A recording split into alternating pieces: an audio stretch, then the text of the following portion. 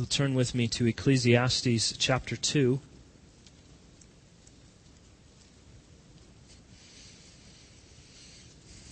Things are very chipper this morning. Title of our sermon is Death Comes. Ecclesiastes chapter 2. We're going to look at verses 12 through 26. Key words for our worshipers in training are folly, wisdom, and death.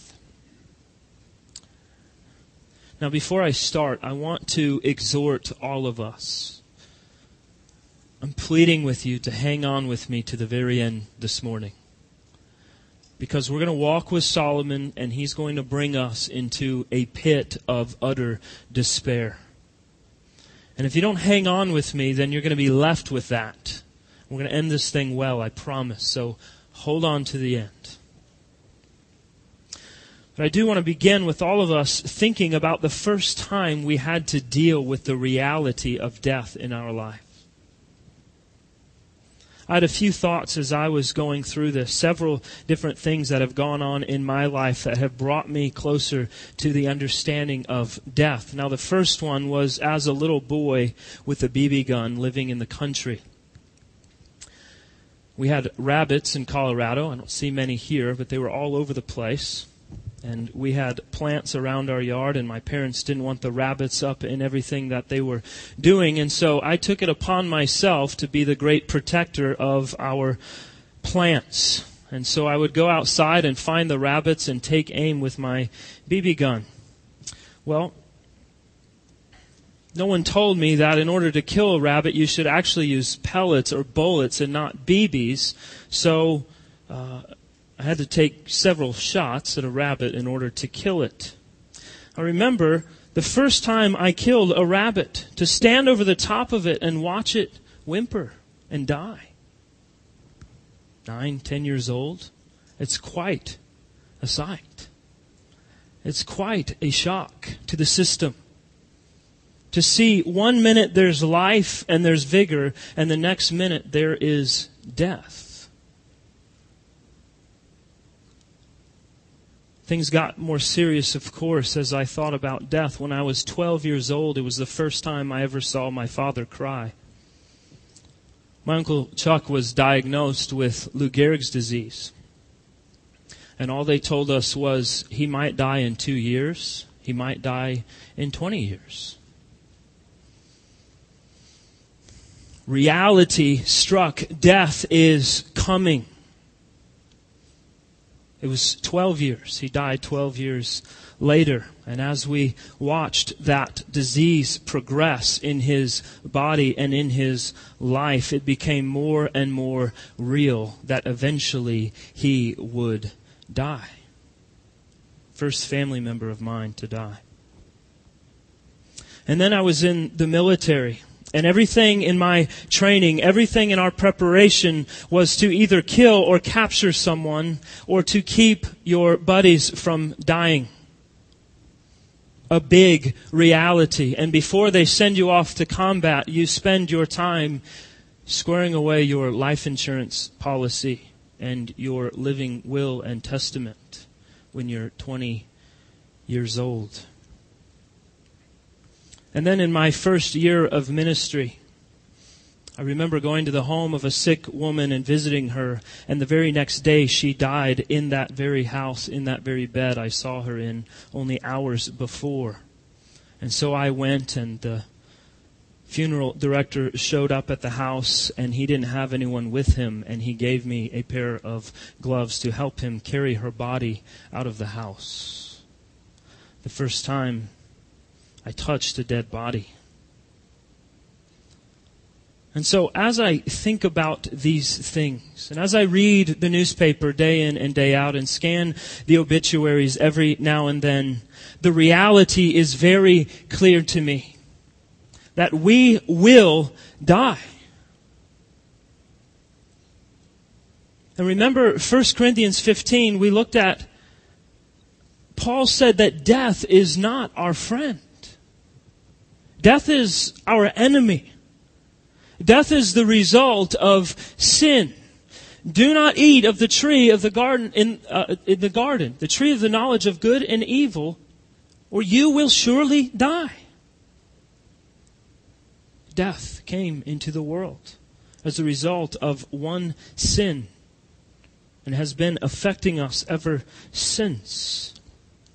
Death is real. Death comes.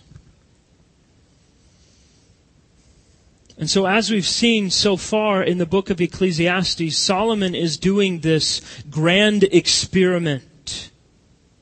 He's experimented in wisdom and education and folly and comedy and wine and parties and luxury and gardening and materialism and sex and laziness. And now he gets to the issues of death and toil. We're going to look at these in detail this morning. So let's look at verse 12 of Ecclesiastes chapter 2.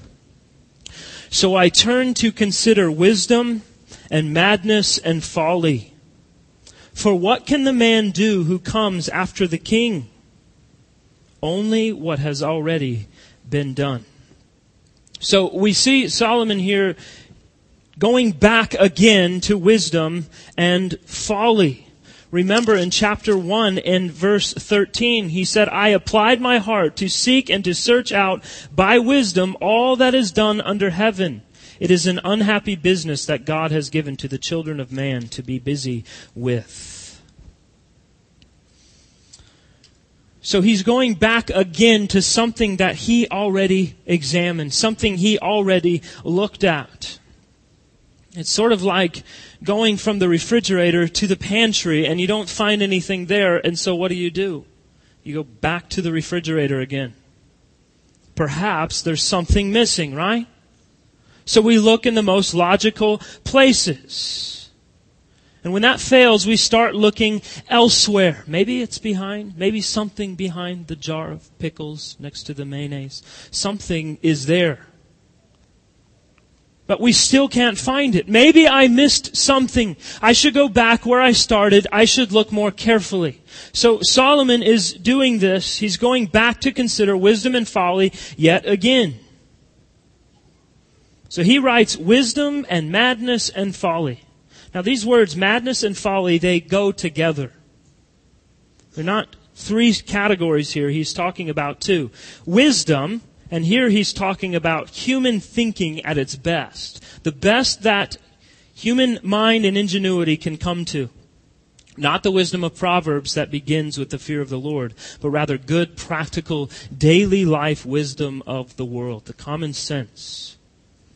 On the other hand, he's speaking of madness and folly. Literally, we can translate that, mad folly. So he pursued pleasure, and he's reconsidering wisdom and mad folly. He wants to compare the two and study the difference and see if he understands the meaning of life. But he will now also be confronted with another reality that comes to all of this, and that is death. So Solomon very clearly wants to make sure that he has considered life from every conceivable angle that he could possibly look at from his perspective. So here's the setup to this passage. I've sought wisdom, I've known mad folly, and in the end, no matter which I pursue, the results are the same. Death. Death comes. Second part of verse 12. For what can the man do who comes after the king? Only what has already been done. What can be done that I haven't already pursued myself? I've done a very thorough experiment with life here. Nothing else can be studied. Nothing else can be tried. So what does he conclude? Look on to verse 13. Then I saw that there is more gain in wisdom than in folly. And there is more gain in light than in darkness. The wise person has his eyes in his head, but the fool walks in darkness. Okay, so if nothing else, at least we can conclude it is far better to have wisdom than it is to have folly. So going through life with the ability to see in the light is far greater than running blind in the darkness. He's saying, I've tried it all. Trust me. Knowing a little something about something is better than knowing nothing about anything. There is some gain here in life. But remember what he said at the end of chapter 1 in verse 18. For in much wisdom is much vexation, and he who increases knowledge increases sorrow. And so it's not the end-all be-all. Having wisdom is not the great end to it all. It too brings much vexation. It too increases sorrow. And yet, nevertheless, it beats madness. It beats folly. It beats a silliness or weakness of the mind. So here's Solomon's wisdom for us here. Pay attention to your life. Pay attention to your pursuits. And if you do, you might be able to avoid some folly, some foolishness, some sort of consequences. These things that are sure to come as a result of pursuing life without wisdom. If you take notice, if you pay attention to your life, you might avoid some of the harder outcomes of foolish living. This is wisdom. He's wise. He has seen it all. And that's tough to argue with, whether or not you're godly. It's hard to argue with the reality that we ought to take inventory of our lives to see the consequences of our actions and seek to avoid certain ones. So finally, we get to a point where it seems that Solomon is starting to make a little bit of sense to us. He's putting the pieces together and drawing some conclusions that make sense. But then there's this great obstacle that he is confronted with. He is confronted with the reality of death. At verse 14, and yet I perceived that the same event happens to all of them, the wise and the foolish. Then I said in my heart, what happens to the fool will happen to me also. Why then have I been so very wise? And I said in my heart that this also is vanity. So here we see it. The great equalizer, death. So Solomon considers everything. He examines his life. He sets himself to reject folly and pursue wisdom. And then he realizes, wait, I'm going to die just like every other idiot in the world. I've experimented, I've learned, I've gained, I've accumulated, and then I get buried next to a complete moron and have no say in it whatsoever. It's done. It's over. So here's where it gets real sobering, because I've been bringing glad tidings so far, right? You and I will die. I will probably preach some of your funerals. Or perhaps some of you will attend my funeral. We're dying. There is no way around it. And so it dawns on Solomon at this point, I'm dying. I'm headed for the grave. Now, I suspect that most of us don't live life with this reality in focus. That we don't often consider the reality that there is a very near finish line to each and every one of us. Most of us don't anticipate death because we're mostly young and healthy for the most part. It seems like it's not going to happen to us. We just sort of forget about it. But it will. So I want us to think hard about that. What does life look like when I realize that I might die tomorrow? What if instead of ignoring that reality, we thought about it? We dwelt on that a bit more, the reality of our coming death. Listen, I have to remind myself all the time.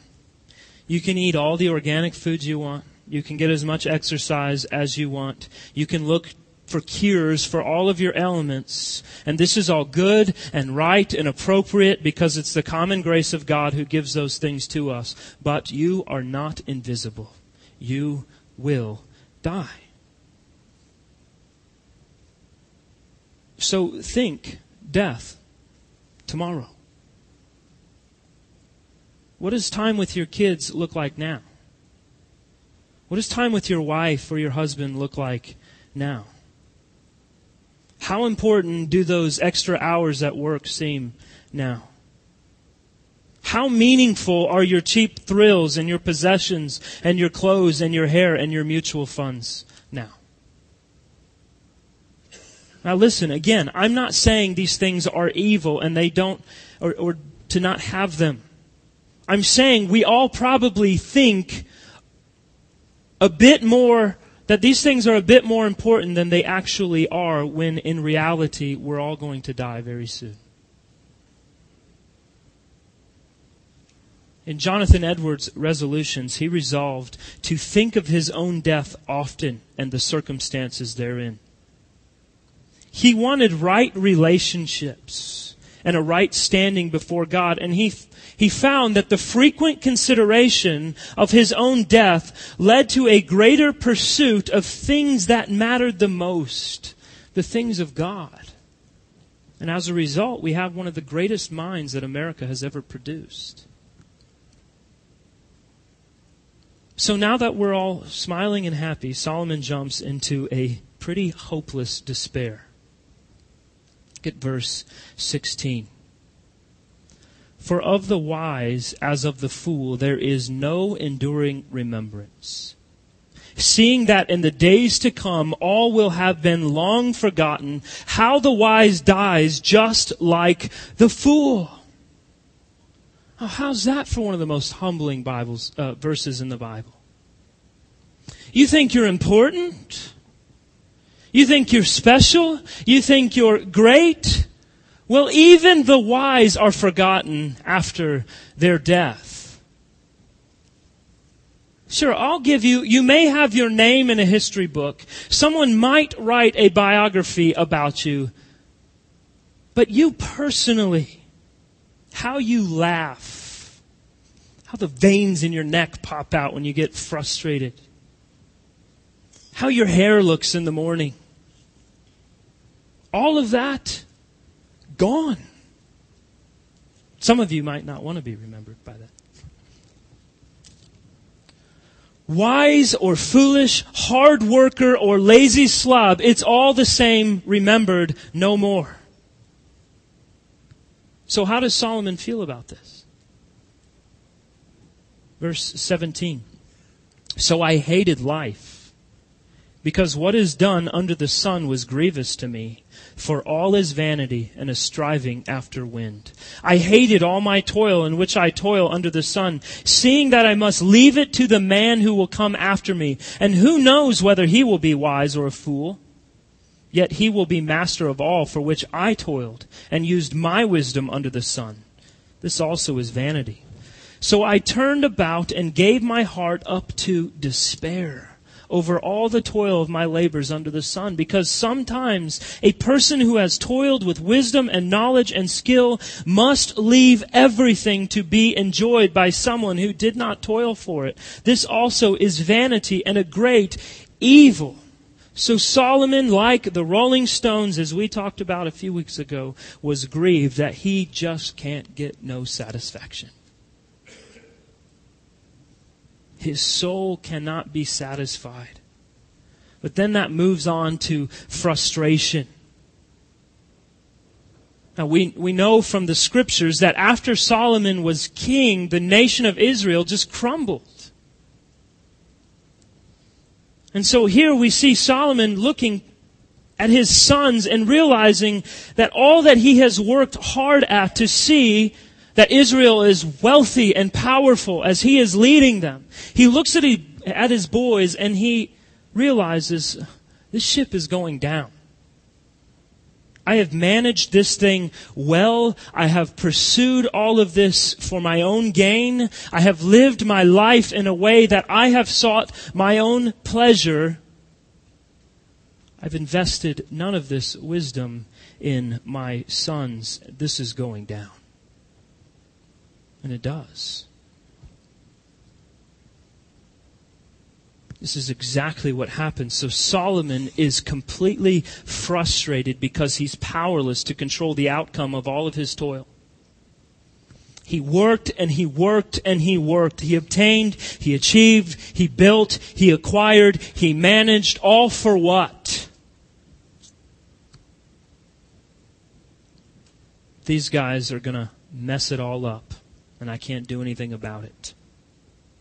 So what is Solomon left with? Despair. He's left with despair. I want to give you an illustration for this, and you know it's compelling because it's football, and I hate football, so it's important. Now, I think throughout history, there's been young, promising individuals who, by the world's standards, have everything that they could have ever hoped for and dreamed of. And yet, they look at it all in despair. An example of that, in 2007, 60 Minutes did an interview on CBS with a quarterback named Tom Brady.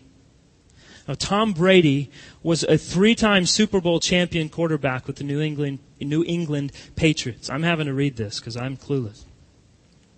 Tom Brady was a football legend already. At the time of the interview, his team was 15-0, and he was to finish the season undefeated, the first time in 35 years.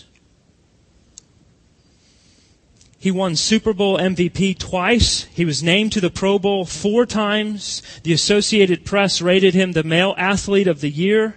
He dated actresses and supermodels, and he made millions of dollars every single year and was called America's most eligible bachelor. Here's what he said in his interview. Why do I have 3 Super Bowl rings and still think there's something greater out there for me? I mean, maybe a lot of people would say, hey man, this is what it is. I reached my goal, my dream, my life. Me, I think, God, it's got to be more than this. I mean, this can't be what it's all cracked up to be. The reporter asked him, what's the answer? He responded, I wish I knew. I wish I knew. I love playing football and I love being quarterback for this team, but at the same time, I think there are a lot of other parts about me that I'm trying to find. Wow. So, what's going to perk him up? A new cell phone? A new iPad? A new car? A bigger house? He got to the end of it all and he said, despair. He entered into despair that fame and fortune and achievement could no longer numb.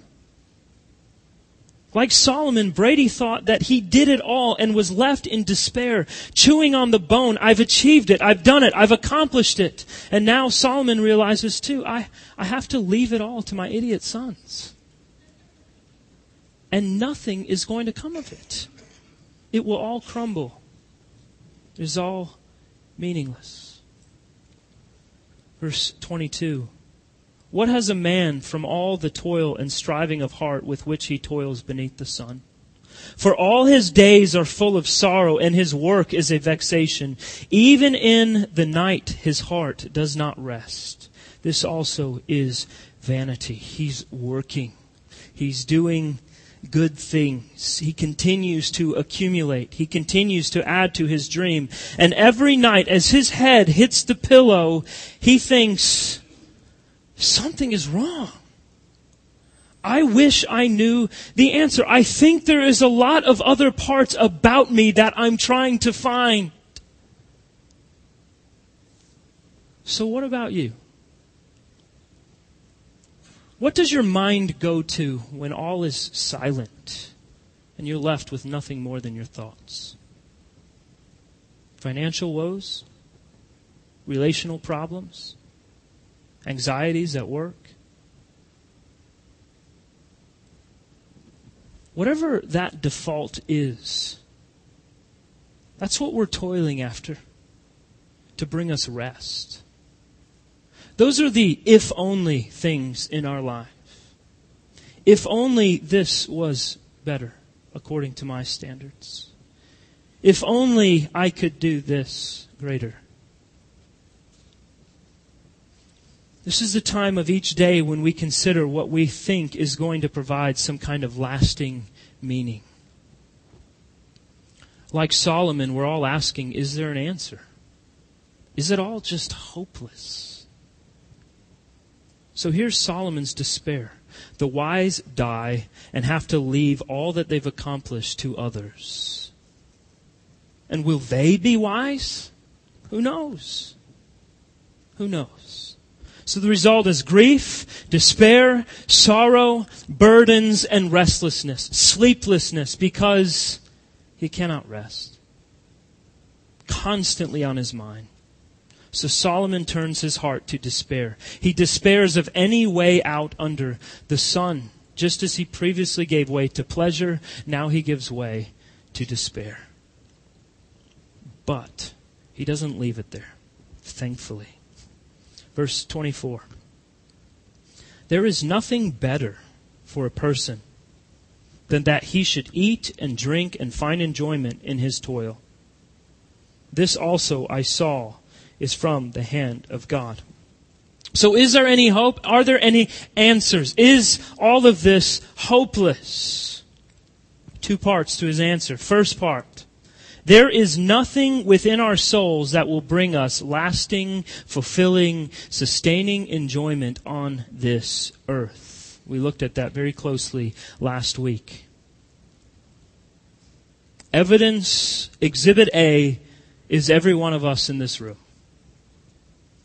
Every one of us, myself included, succumbs from time to time to the ridiculous philosophy that we will be more satisfied, we will find more lasting joy in having more of what we already have.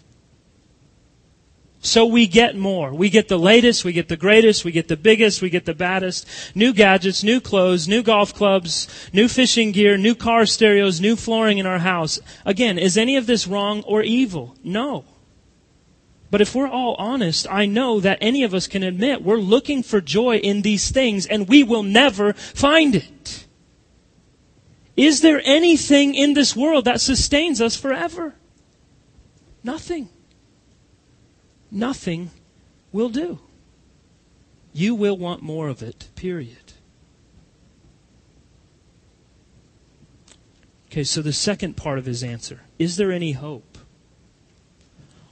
All that Solomon has experimented in has left him at an impasse. But it's very important after bringing us to this pit of despair. An impasse for men is not an impasse for God. Everything that we have is a gift from God. Whether you recognize it or not, all that you have is a gift from God. The food you eat, the clothes that you wear, the car that you drive, the roof that you live under, all of this is God's gift to you. And God gives abundant gifts to all of mankind. But, and here's Solomon's point, only the children of God can enjoy the gifts that God gives rightly. Let me explain it like this. I'm just examining my own life. I have a lot of nice things. I have a nice house on a cul-de-sac with mostly green grass. I have 2 cars that run well. I have an Amazon Kindle. I have a 24-inch computer monitor. I have a slowly improving golf game. I have a smartphone, and up until about a week and a half ago, I had a 160 gigabyte iPod that was stolen from my car. Now add to that my precious, beautiful family, you, my brothers and sisters in Christ, my wonderful neighbors, my good health, and my very thick hair. I am very blessed. Now any single one of these things has the ability to derail me. Because I stopped looking at resources to enjoy and steward for kingdom purposes to bring glory to God, and instead I look to them for my ultimate joy and satisfaction. And this goes for every single one of us. I'm just trying to be honest with you about myself, my own heart, my own possessions. If I can't look at all of this and say, big deal, there's a problem. Look, God has been very gracious and merciful to us. But if we are truly followers of the Lord Jesus Christ, if He is our ultimate treasure, all those things matter very little in comparison. Very little. As Christians, our hope, our joy, our identity is not tied to our stuff. Our joy and our stuff are two separate things. They shall never be united. So we don't rise and fall on the accumulation and loss of trinkets and toys, but instead we rest in Christ alone, in Him alone. Look again at verse 24. There's nothing better for a person than that he should eat and drink and find enjoyment in his toil. This also I saw is from the hand of God. For apart from Him, who can eat or who can have enjoyment? Nothing within man allows him to enjoy his creature comforts. The food I eat, the beverage I drink, the clothes I wear, none of it is fully enjoyed apart from God because it's an end in itself. So instead of seeing it as a means to make me more thankful in Christ, as a means to bring greater glory to God, it becomes its own end, and that's tragic. That is tragic. Instead, we must look to 1 Corinthians 10:31. Whether you eat or drink or whatever you do, do all to the glory of God. So here's the deal. The majority of people think that people and things and circumstances or events exist to make us happy. So when we're not happy, who's to blame? Well, people and things and circumstances, right? So if we're not seeking our joy in Christ alone, I assure you, your life is full of bitterness and resentment and unforgiveness and materialism. And you're probably either a workaholic or incredibly lazy. It's played out every single day. The guy has a good job, a nice house, a fancy car, a beautiful family, and he still has something gnawing away at his soul. What could it be? Certainly couldn't be me. So I blame others. I work harder to earn more, to get more, to fill the void with more. And someone or something is supposed to make me happy, but it's not. So I push people away and I pull stuff in tighter only to eventually realize that it's not getting better, it's actually getting worse.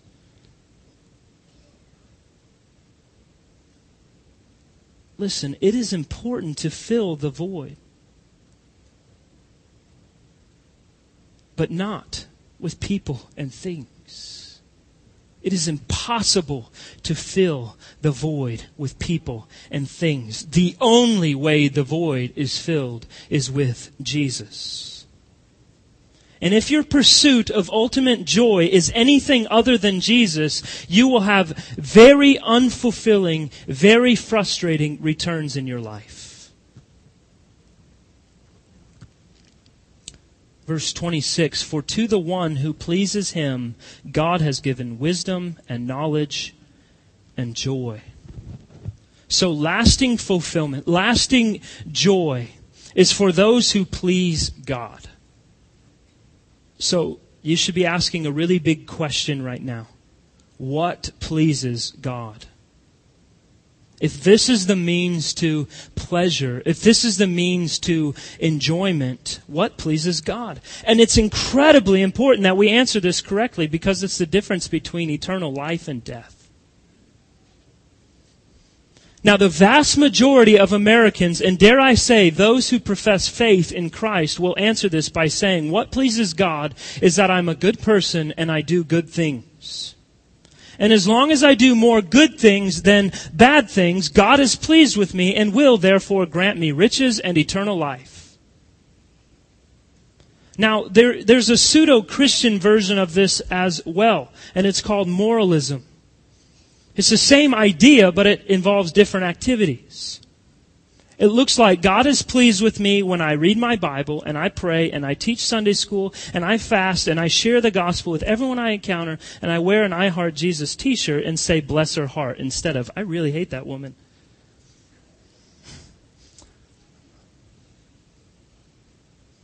Okay, I'm not saying spiritual disciplines are a bad thing or we shouldn't do them.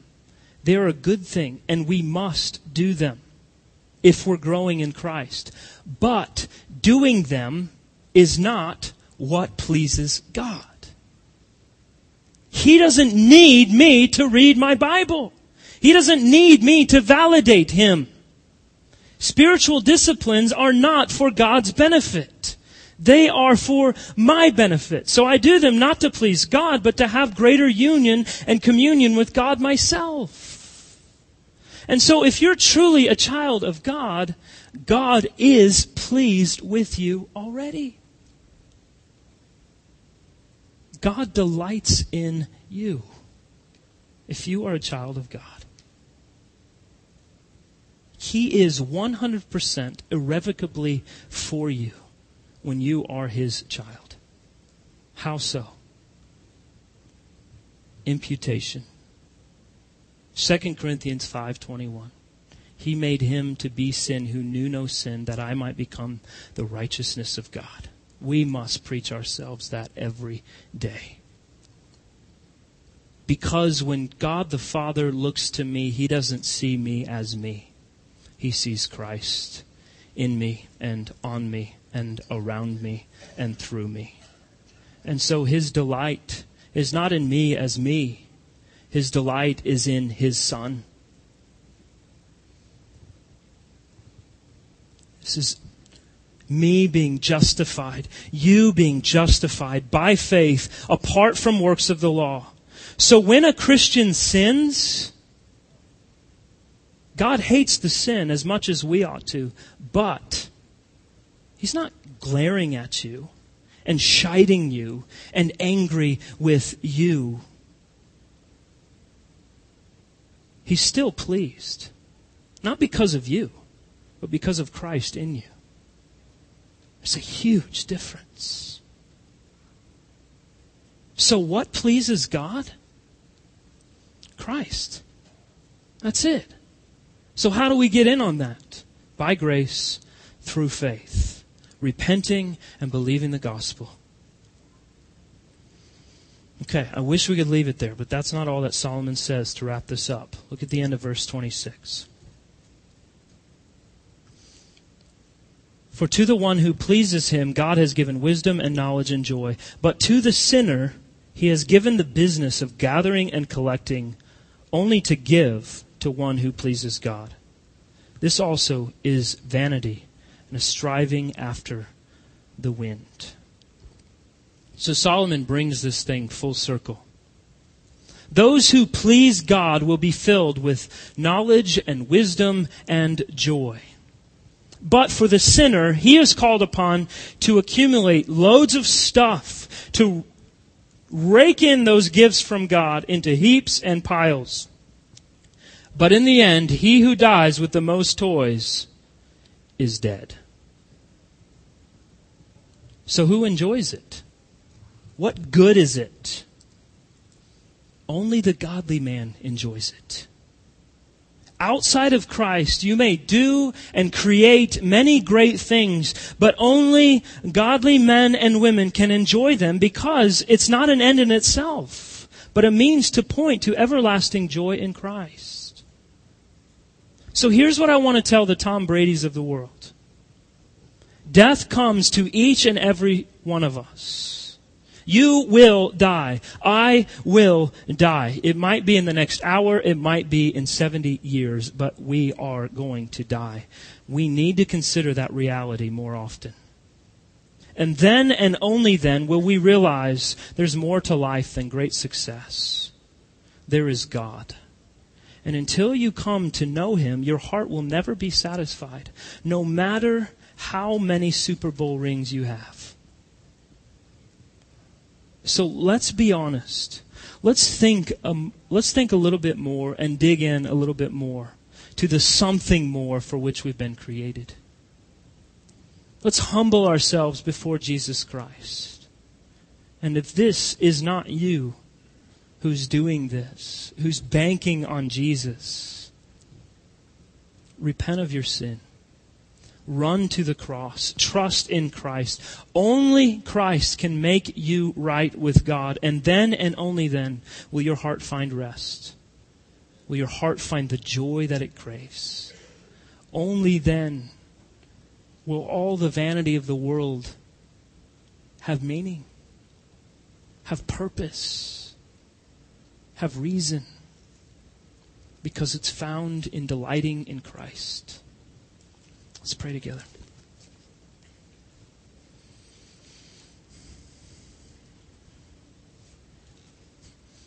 Father, thank you for Christ.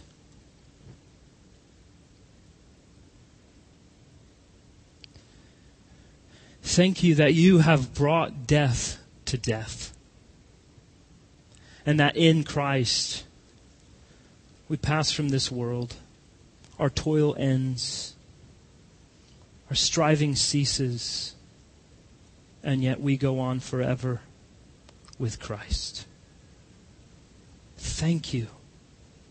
Thank you, Lord, that we need not strive after your favor on our own, that we need not fulfill things and do things and seek to do more good than bad things, but that we as your children can rest fully in the finished, completed work of Christ.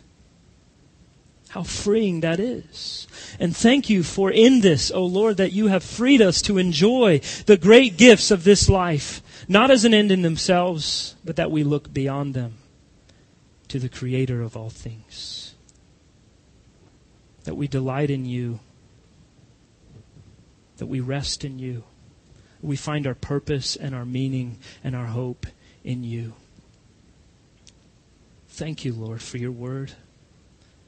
Thank you for the challenge to take inventory of our lives, to hang up meaningless things, to pursue Christ with all that we are for all that He is.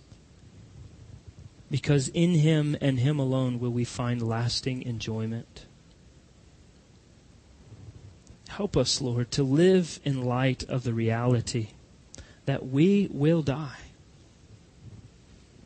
Help us live each day in light of eternity, that we not waste a minute, that we not waste our days, that we not waste our years, but that we strive with all that we are in this vapor of a life to make much of Jesus and to see His name hallowed among the nations. Let that be our great purpose and pursuit in this life, for your glory and for our lasting, ultimate, satisfying joy. In Jesus' name we pray. Amen.